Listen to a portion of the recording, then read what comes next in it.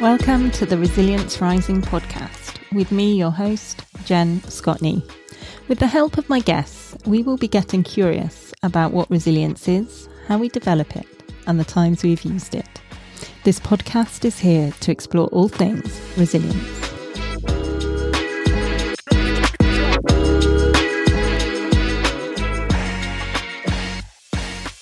I'm here with Nick Jonsson. Nick is a global thought leader on the subject of well-being and is passionate on his mission of helping to remove the stigma that surrounds mental health in workplaces worldwide. Nick is the co-founder of EGN, Executives Global Network, which is Asia's #1 executive peer network. He's also a best-selling author and was Singapore's Top 100 Entrepreneur 2021 winner. Nick is the author of Amazon's #1 international bestseller book in mental health, titled Executive Loneliness, and it's been featured in many national newspapers, magazines, and on television and radio stations. It's so good to talk to you. Welcome to the podcast, Nick. Yes, thank you. Likewise, Jen. It's great to be talking with you, especially about these important conversations we have ahead of us today. Yes, resilience. And it seems like something that you know so much about. So I'm really interested to ask you all these questions. And starting with, before we get into your personal story, I'd really like to know what that resilience means for you. Well, if you asked me this a couple of years ago, you would probably have had a very different answer, and probably what I would say today would be the wrong answer. But I think when I was younger, I thought, resilience does mean being tough, grinding it through, being able to handle the pain and so on. But the answer I have today is that it's rather the opposite to this. It's about understanding your weaknesses and being vulnerable about them. Talking about them, getting support from others to helping you. So that is very much what resilience is to me today, because that you're a person that really is a team player and someone that is not afraid to ask for help. And I'm guessing there was something in those intervening years that has shifted that. There definitely has been for me. I think we'd have had a very different conversation if we'd both spoken a few years ago when we were toughing it out at the top. But yeah, what's your personal story, and what was the catalyst for that change in your view on resilience? Yeah, it was a hunger for success. Many times society set us up for that. And going back all the way to my university days, I got a taste for scholarships, topping classes, awards, and so on. And I studied in Australia, which is quite far away from my mother country, Sweden. And I remember flying my parents from Sweden to Australia for one of those nights. And I was very proud of that moment. And they were proud too. But I wanted more of that. And this, though, didn't do me any favors when I came into the workplace, because then, I was elbowing my way up to the top. Yes, I got the promotions. Yes, I got the salary rises. The bosses were happy and pleased, but my colleagues were not. And that meant once I reached the top, I was a managing director in a couple of companies for in big roles and so on. Then I was really asking myself, is this what I've been fighting my way for? Is this what I want? And I wasn't happy there. And that's the moment when really, really I was questioning everything in my life. And with that, I resigned from the job. And with that, I turned into a depression. And I didn't know who I was. That led to a divorce. And it also led to me losing all my exercise good habits. As well as that, I lost my diet. I traded healthy food for pizza, and I ended up on a bar stool. So that's basically where I was when I was falling down. Oh, and I think from my experience of those kind of academic success is that it really didn't teach me any lessons in failure or setbacks or obstacles. And for me, I found it really difficult when those then came later in my life. I don't know if you felt that too. Yes, absolutely. I think even though the school I was at was quite also practical in the terms of some of the things we were studying and so on, and the papers and so on was.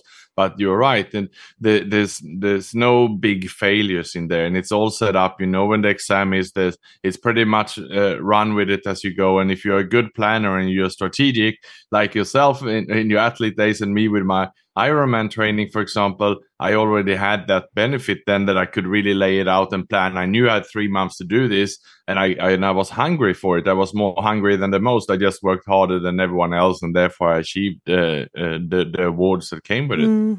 So then going back when it sounded like things had fallen apart with relationships and work and being at that rock bottom. How did you start to rebuild life, and what did that look like at the time? Well, it was a gradual fall. It didn't happen overnight. It was sort of 2-3 years where my health and fitness faded away, and my relationships faded away, and then I had to build it all back again, and it also took a few years. The moment that changed everything was actually that I met another woman who's today is my wife, and I decided after about 1.5 years together to tell her how I felt internally. She had no idea. She thought I was, successful in business. Everything was good. She found I was having a great time, and she had no idea that I was suffering internally. When I told her, she was shocked, surprised, and she did what a good human being would do. She dragged me to the doctor, and she shared my story with the doctor, and suddenly I was all exposed. And from there on, I had pretty much a V-shaped recovery, because then I was starting to get the help I needed. And more importantly, I was exposed, and there was no more longer secret and silent that I kept all inside me. Wow. And that is a long time to keep it inside, particularly with somebody that you're seeing day in and day out. So tell me then how that led to your book, Executive Loneliness, which I guess really puts together everything that you've learned in a practical way that we can take steps with. How did that come about, and your work as a coach?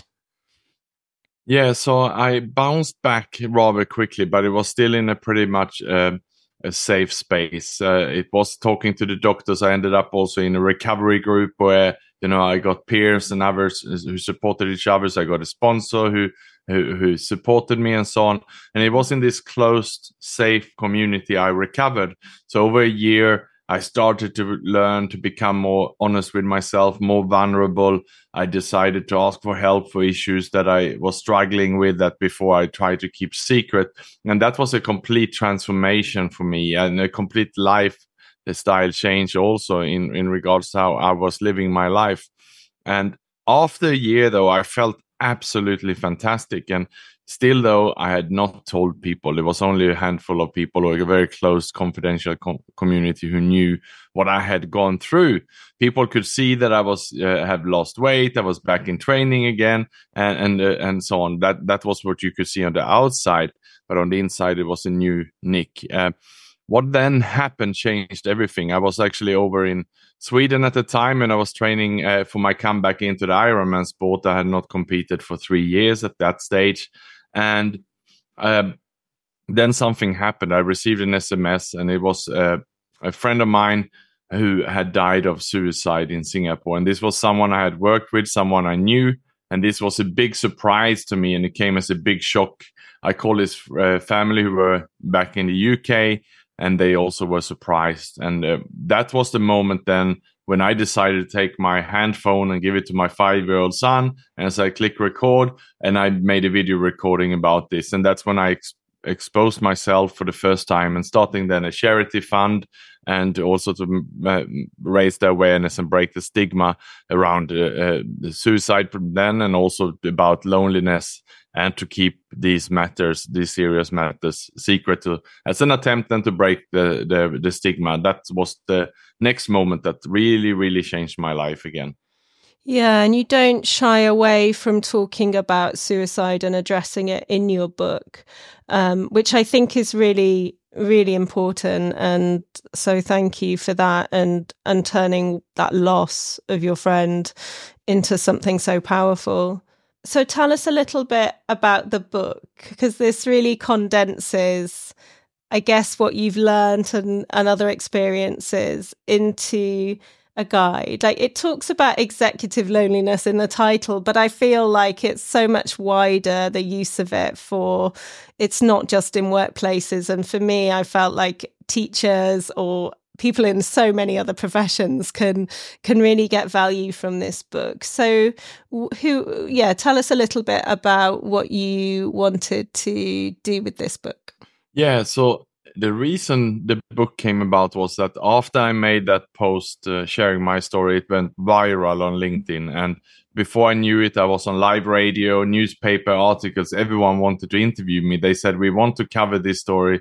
but there's not been no one stepping forward. Everyone wants to be anonymous, but we need a person, we need a human being. And there I was. I said yes to everything because I was still in a bit of a shock, and I spread out my story. And suddenly, when it's on the TV and on radio and in newspapers, and it was a 4 pages spread in the business newspaper of Singapore, which still today is the biggest mental health related feature article in the history of that country. And that was about my story, my journey, with my name, my picture. So there was nowhere to hide after that I had gone through depression, I had anxiety, that I fell into alcoholism, all these things that people would spend a whole lifetime to defend, for no one to find out or to be caught in. That was right there. And of course, then with all this exposure coming out, people were cheering on me. I received so many positive notes from people who had lost loved ones from suicide, people who were in depression, who saw some hope in this, that they kept cheering. And I heard hundreds of times said, you must write a book about this. And that's what I did. That's how I put together all my thoughts and ideas, and my story, then took it to a publisher in Australia who loved it. And then they helped me also to guide me how I could interview, more executives to get more stories inside the book as well, and the learnings. And the book really is my journey and learnings from other executives, how to break out from this. So either in a proactive manner to protect yourself so you don't end up in that dark space, or if you're in it, how to get out of it. And so what are the steps trying to get to the practical things in the book? Because I feel like there's so much value for everybody in those. What is it that you identified as those steps to help you? And it says loneliness in the title, but there's so many anxiety, depression, and just mental health issues and disorders that you talk about as well, don't you? It's quite wide. But what were the practical steps that you felt were important? Yes, absolutely. It's definitely broader than just loneliness. And what happened then was, because I came into a recovery program myself, and most of these we all have heard, I'm sure, about the 12-step programs and so on. And you have them for gambling, you have them for everything from alcohol, sex, social media. There's recovery programs for everything, and it's 12 steps. And then I kept being asked, well, it's great for you, Nick, that you had an alcohol problem, so you got support through the steps, but I don't have an alcohol problem, but I have this and this problem. Yeah. What should I do? So that's why it fueled the idea then. Why don't I take the 12 steps and look at that and write basically what are the 5 steps that I believe could help a human being? It doesn't have to be an executive, rightly, as you say. It can be anyone, a family member, a friend, or a colleague at any level of an organization who's going through a challenging time. And that's what I wrote the steps for. And I'd be happy to talk you through briefly the 5 steps if you would like to hear them. Yeah, that would be great if you can, Nick. Yeah, so the first step then is something that I learned inside the program, and that I never done before, and it's about taking stock. So with taking stock, if we compare it with someone who has a shop or a shop owner, they would do a daily audit or stock count, or weekly or quarterly at least, so they know what inventory they have. But how often have we as human beings done this of ourselves? And in this and what I mean here is in a thorough way, that you get a pen and paper out, or you get a spreadsheet, and you spend a few weeks to dot everything down, everything, a very honest look. And in my case, then everything had to go there, including some of the broken relationships I had. There were things that were unsaid with family members, previous colleagues. All these pain points had to be listed there, but also things including that I had an alcohol issue. I had an addiction at this stage. My finances were bad. I had to put that down. Credit card debt. I had I had a terrible diet at this stage, and I had to put all that down. So everything basically that was an issue had to be honestly put down on a pen and paper. And this is easiest done with a sponsor, a mentor, a coach. In the recovery programs, we are normally given a sponsor to do it, but otherwise you can do it with a friend or someone who is an accountability partner would be great. And that sounds so hard. And for me, when I think of having to write that list, what comes to mind is like shame of what I've hidden or what I've done. And was that one of the reasons why it took you so long to disclose that you were having these feelings, and what took you so long to take stock when you were in that position a few years before? Yeah, I didn't work with a life coach. I didn't have that support. I didn't have a proactive approach to deal with these matters. I did.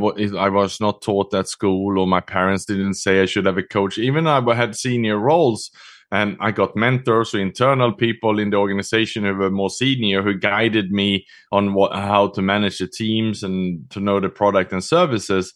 But no one encouraged me to get a confidential, neutral coach on the outside to work with my personal issues. I just didn't hear that. And if the older generation also, many of them didn't have that. It's sort of only now that we really come to understand that we should be proactive about this. And now my son, for example, who's 14 years of age, when he has major issues at school or something have happened, I hear him out. But if it's really serious, and it has been a few times, then my ex-wife and I have consulted a teenage coach who specialized on this, to have a few conversations with him so he can speak up and feel that he is heard, and someone who can understand it. And then we can all come together and discuss it again. And that's the proactive way. I didn't have that as a child. Okay, so we've taken stock, which sounds a lot easier than it really is. But we've done that. What was the next step that you suggest in the book? Yeah, so in the next column, it's about starting to write then who can you ask for help. So if it is an issue of an alcohol addiction, on that we wrote down a friend of mine who'd gone through something similar before. We wrote down the support groups. We wrote down psychologists. We wrote down all the ways that I could imagine that I could get help with this. And then because I was overweight, it was about nutritionists and people I knew, friends I knew who had a good diet, who I could call and so on. But at this stage, it's just still, you're just writing it down. It's like a brain dump here at this stage. You're not reaching out yet. So you just write everything down and who you can ask for help for each of the issues that you have written down. And then after that, it's about, I found getting healthy is the most important first. Physically, mentally, emotionally, getting ready. So for me, that was getting back with wearable devices, having a coach, setting some small goals. And it was just walking for 20 minutes a day in the beginning. But I had not moved at all for a year or so, hardly moved at all. So I really need to get back into it. Eating healthy. I had to get an app to log in every single thing I was eating, and they were checking everything. And once I started to get back the momentum after 2-3 months, I was very healthy. And about 4 months into it, I ran a half marathon. So that was basically my process. Then I got a lot of confidence in myself again, that I think I got this one. Great. So yeah, getting healthy. And then the fourth one is a very painful one. And if we haven't done this before, it's about repairing all your broken relationships in your life. And I call it nurturing healthy relationships. So on the sheet where you wrote down pain points with relationships, perhaps you said something to your family member a few years earlier, then you now need to go back to them and try to make amends and do things right. In my case, I had my sister on the list because she gave a Coca-Cola to my little son when he was 5 years of age. He had never had a Coca-Cola in all his life. I got furious. I stormed from the table. We didn't talk for a few years after that. I was just ignoring her. And I thought that was that because I overreacted and I didn't know how to deal with it. But I had many of these situations. So I had to go back and make amends and apologize for my behavior at the time. And it's all here about cleaning my side of the street. And we also don't clean our side of the street if it can harm or hurt the other person. I don't, for example, go back to an ex-girlfriend from high school who is remarried and causing some trouble for that relationship. Then in that case, I can write a letter and sign it, and then I burn it, and I have a bit of a prayer or ceremony over it. So that's what I then did, and that's what I now help others to go through this step. And it's very difficult to do it alone. Most people will refuse to go back. Oh, that idiot, that boss, he fired me. You know, it's not my fault. But that's not the point. That means it's pain, it's anger inside you. It's about neutralizing this so we can move forward. So that's what we do in the fourth step, is to fix the relationships. And is that something that you've done then? And how did that feel coming through that? Yeah, so that's I mean, if you go back and make amends, some might be upset. 1 in 10 or so might not appreciate it. They say, well, you dig up old stuff and things. But actually, I find that about 9 of 10 bit very surprised, positively surprised. So what I did in this process, and I recommend everyone, is dig out your old high school photos and university photos and look at every single person and think, did you say something to this person that still is there, that you remember or have a feeling about? Then write that person down. And I went back to so many, and I still do today, because I done hundreds, but I can still think of incidents. And if I meet them, I take the chance to make that amend. But it could be that, you said something to someone very many years ago, but if you have a feeling about it, that means that it's still some pain there for you. And when I went back to my high school friends, we have now caught up again, and we met for lunch, we met for coffee, and those relationships are flourishing now again. And these were people who I had not spoken to for 30 years. Oh, so you never know what might become of it, that contact. Exactly. Yeah. And your parents and relatives, everyone will be really surprised, and they will love you for this. Yeah, for sure. And then what was the final step that you identified?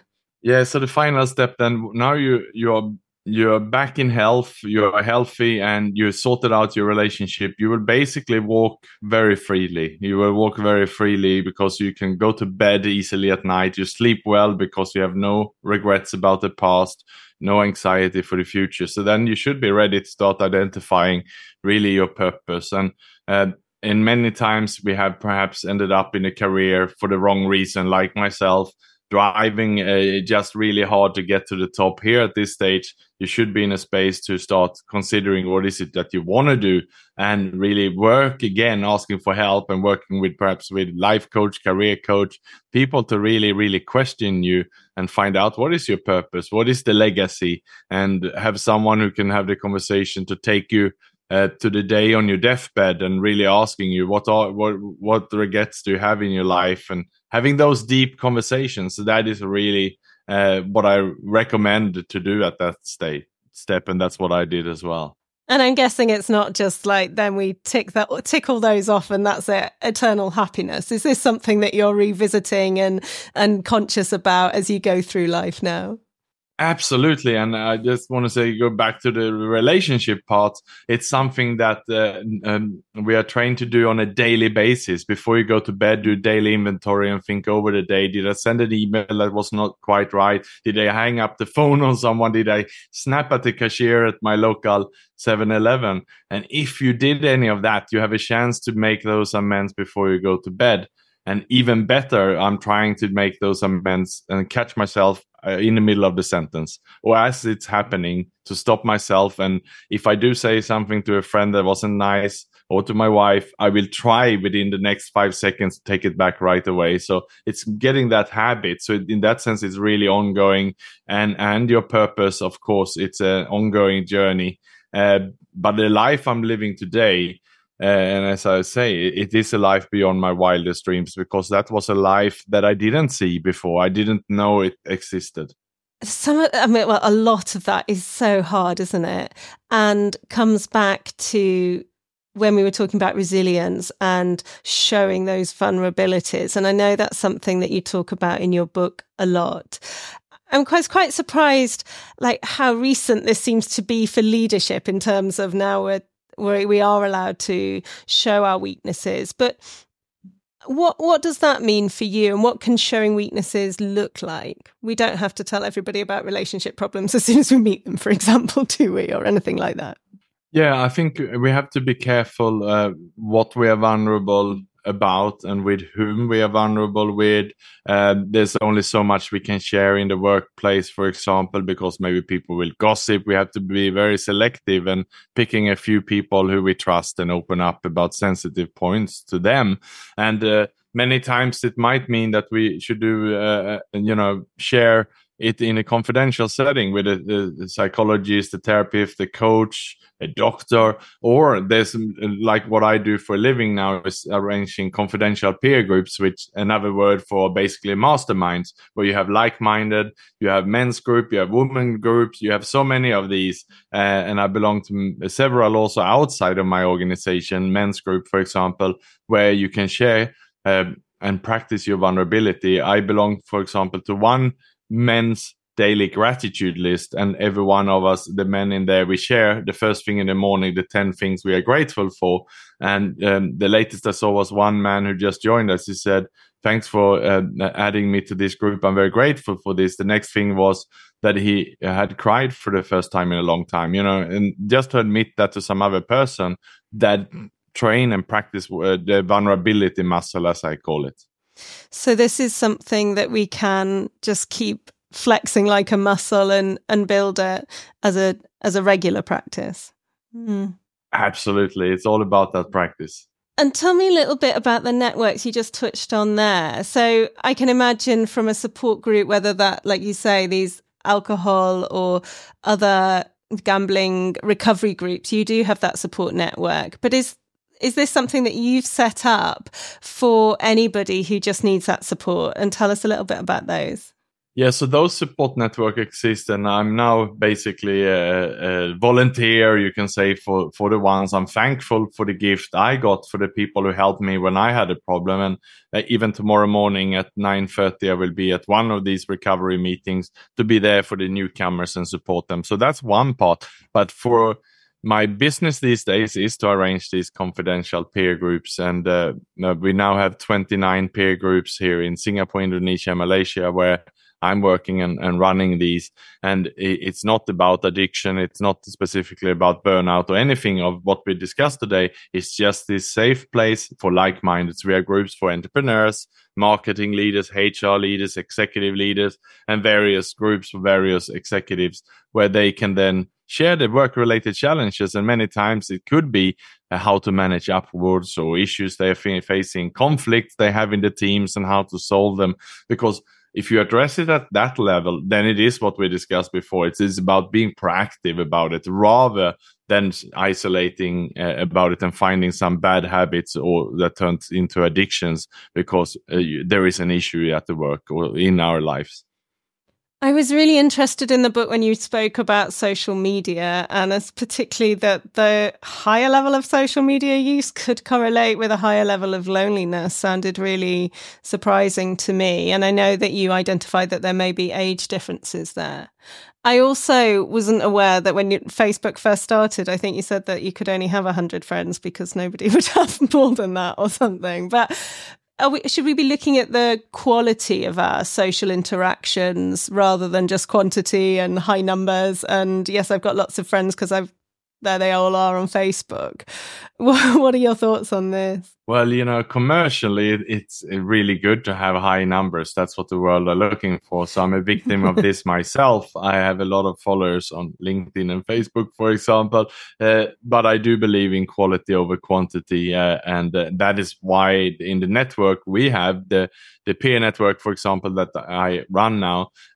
We don't just build a big pond with 900 members. We divide them in smaller groups. So that's why we have 29 groups. We believe that it should go to the size of a class, basically from school, something like that. So you get to know everyone's name. You can be there and support each other, being of service, remembering each other. And therefore, yeah, it's about smaller units. That's the quality over quantity, definitely when it comes to relationships. Yes, because then even when I thought about then my number of close friends, I mean, it's quite small, really, compared to, or definitely compared to how many it may look like externally. And tell me a little bit, you touched on getting healthy, and I'm really interested in your sport and fitness and how that's linked to your resilience and how that's helped you. Yeah, I learned in the recovery programs very much about self-leadership, that it's about putting ourselves first, because if we don't do that, we might fall back into a relapse to whatever problems we had. We might go down in that dark hole again. So we really need to put ourselves first, because only when we do that, we can show up for others. So in that sense, exercise comes very close to my heart, and I know that I need to train, I need to eat, I need to sleep well in order to feel good. Now I have a very understanding why for this, and I've actually put all these things with the healthy parts first in my life, and I block my calendar on recurrence for the rest of my life. It's blocked 3 hours a day for my own time, and that may be, for now it's exercise, but if I'm injured, then it might be a walk, a yoga. But I give myself 3 hours a day. And as an entrepreneur now, I say when I sit in front of my computer, when I'm working, when I'm in meetings, when I'm on email, then I'm like an administrator. I'm like a manager working in the business. When I'm in the swimming pool or out cycling or running, then I have more of a bigger vision. That's my CEO mindset. That's the strategy. The good ideas come from there. And that's why I've been having so much success in my business the last few years, because of that. But not many people would do this. They would stigmatize this, they would hide it, or they wouldn't feel comfortable. I have blocked this in so all my colleagues can see it in my calendar, and I'm not shy about that. And if they want to exercise or do something for themselves, 3 hours a day. I don't do it in the middle of the day block. I'm still working, but I do that in the morning and in the evening. Most days I have two sessions, so about 3 hours a day of workouts. We talked a little bit before about that you had setbacks with your fitness as well, and I just wondered how you'd coped with injury, because that's obviously something pressing on mine. But what could you draw on from your other experiences that have helped you with those setbacks? For a start, there's so much sport that I love that I don't know where to start. I mean, my whole life, I'm just crazy about exercise and sport. At university, I played golf at the high level. I've sold my golf clubs now, because either I play it focused and really well or not at all. I'm not the in-between person. And that's why now Ironman works for me. But until I had an injury early, and until this happened, I was mainly running. But as we age, running can be quite hard on the body. And the more I read and heard and listened, they say you should do some other sports as well. And then I picked up triathlon, and that means I added some swimming and cycling. And what I found then, because I don't run so many kilometers and so many hours, actually it works really well. It's almost like one sport help you for the other. And therefore now I can still train at a very high level and compete at a decent level for my age group. In fact, I just received the results for 2023 today, and I'm pleased to say that I'm ranked in the top 2% in the world in my age group in the sport I'm competing. Well done. Well done. But then I also wonder, like, I started running to just really help with my mental health and physical health after I'd been working far too many hours and suffered from family bereavements and just needed that time outside. But at some point it switched, and I became in that high achieving mindset where suddenly I was worried, stressing about my placings and pace and things like that. And I just wondered if it's always fun for you, or do you let yourself have that achieving mindset? Does resilience show up as that tough and grinding things out in sport, and that's okay? Or do you bring your new approach into resilience in your sport as well, and give yourself that compassion there? Yeah, I have completely changed the way I train and where I train and how I live. And I also worked with coaches, and I had a lot of conversations with mentors about finances and personal finance, because I had worries and anxiety about that in the past.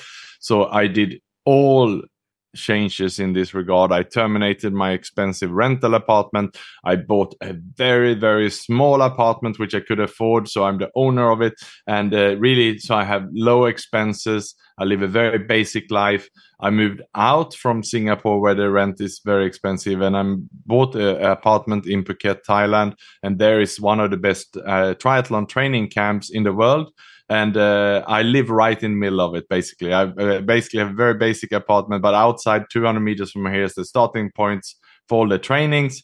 So I joined groups and athletes, and some of the pros and some of even the world champions are coming here to train. So that's on my doorstep now. That's what I call my back office. And you still find it fun, and you still have these, find it inspiring to do. You don't feel like, for me, I think that I perhaps took it too far, and I can see other runners, because that's what I see, or just really over exercising and going too far, both mentally and physically, I think, because I think I forgot that it was still a stress on my body with everything else going on. But it sounds like you feel like you've got the balance. Well, I think if we look at swimming, it's such a light sport for the body, and that a lot of volume is swimming. I have 5 swim sessions a week, and cycling is also reasonably easy. We only do some push for a few minutes a week on the cycle, and most is therefore easy. Run is hard on the body, but I only run 4 or 5 times. I should say only, but I take that now. Daily. Yeah, but and it's also a few of the runs are easy and so on. It's more to get the volume there. So because you balance it out, it's not that tough on the body, and I at least find that it works well for me. But I'm a bit at the extreme end, Jen. Works well for you. We're not saying that's a normal amount to do. And do you have any other hobbies? I wondered if you find things that you do where there's no achievement, it's just pure fun. Maybe you're not that good at it. Maybe starting new things. Do you feel like that's an important practice for us as humans? Yeah, there's so many things I really love to do, but I don't have the time to do it now because of my training. So when I'm injured, I almost see it as a blessing in some form, because then I can do some of the things I love, and that is definitely including yoga and Pilates, and I also love hiking. Those kind of things I really, really love, but it's just no way I have time now with my training schedule. So if ever it is off season or things like that, then I do enjoy those activities. And I really, really rarely force myself to do the training, at least so far, even though swimming can be quite boring sometimes. But I love the feeling after, and it's almost like a meditation in that sense. I'm sure you're training in some beautiful places as well. And think of us in the UK. Yes, actually. Yes, definitely. That might help.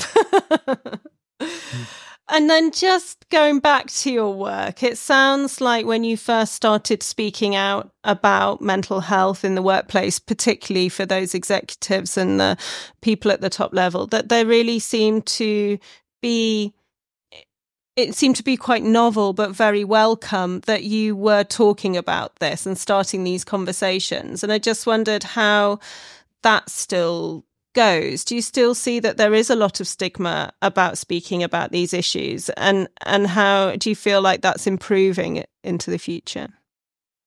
Yeah, so the purpose of my first book was really to just start a conversation and aim at breaking the stigma of discussing this, and I believe that it has achieved that in the community where I've been, and the fact that it's been so much covered in the media, and I've been on over 100 podcasts around the world now talking about this. So yes, it's working, but there's still much more work to do. I'm actually writing my second book now, which most likely will be labeled Executive Vulnerability, because when we're talking about 2019, when this book came out, vulnerability was still not so popular.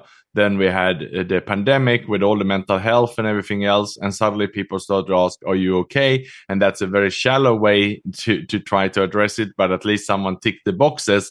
But now it's about going deeper, and that is what I aim to do with the next book, really to give tips to leaders, and it doesn't have to be business, it can be family members or friends, how to have these conversations and how to make sure that the culture of your family or your business is an open one where people dare to be vulnerable. And one of the things that I wanted to ask you was about starting those conversations, or whether we need to. For example, looking at your own story that you shared, you were a year and a half, and even your wife didn't know what was happening inside your own head. And I just wondered, is there something that we can look out for in people, friends? Is there a way that we can start conversations? Yes, absolutely. And the best is with our children, to take this as an example. If we are not vulnerable and open as parents, the children will be very closed and quiet. And so having a teenage boy myself, I always, when I speak with him, I explain how I feel. I talk about my feelings and so on, and then we have a conversation. And then after a while, I'm asking him, "So how are you feeling?"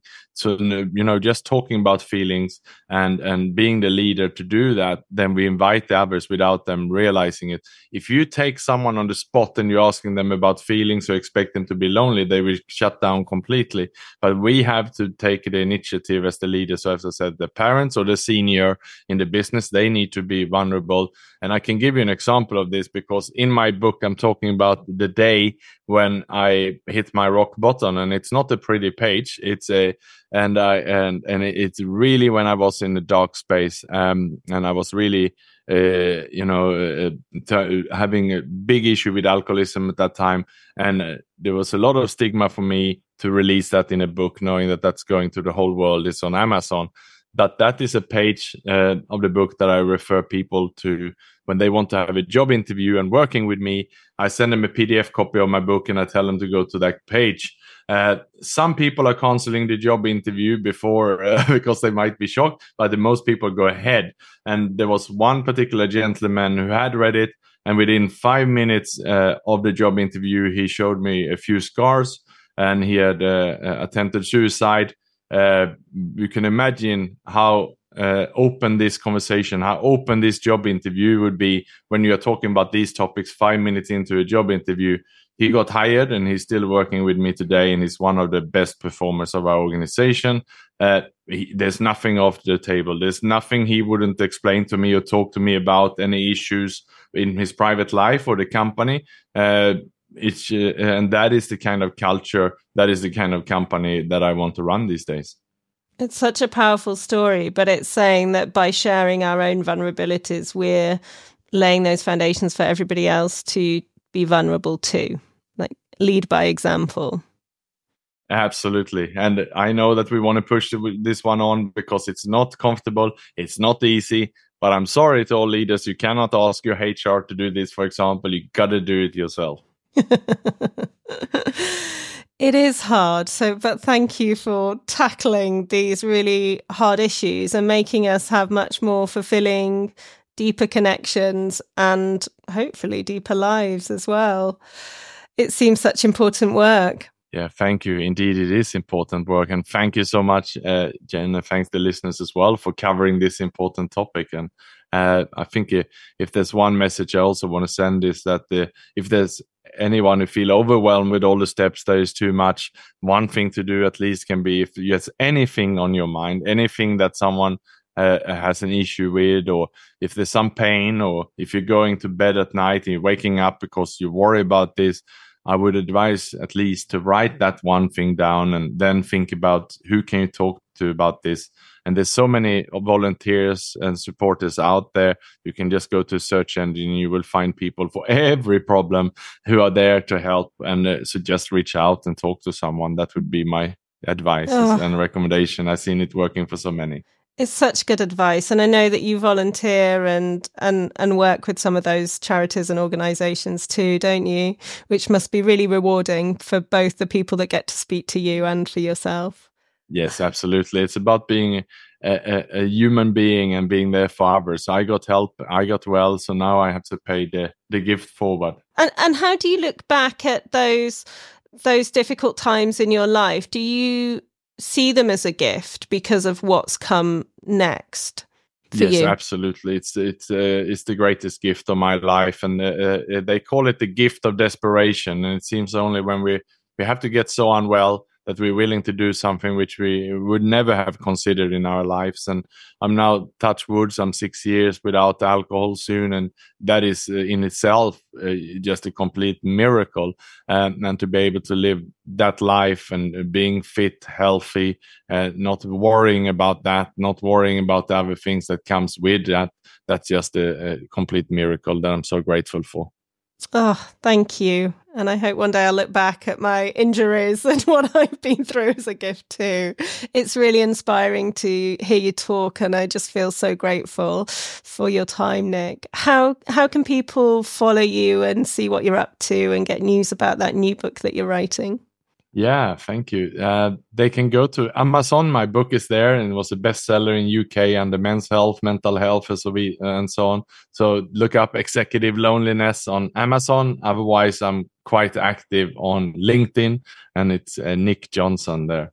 Oh, thank you. And I really appreciate your book. And as I say, I think it's so helpful for anybody and any relationship. It isn't just for executives and those people that are struggling in the workplace. I think there's just value in us all sharing this and sharing what we've been through and what's worked for us. So thank you for that. Yes, thank you so much. And good luck with your triathlons. You might be inspiring me to get my triathlon suit back out at some point. Thank you. Thank you.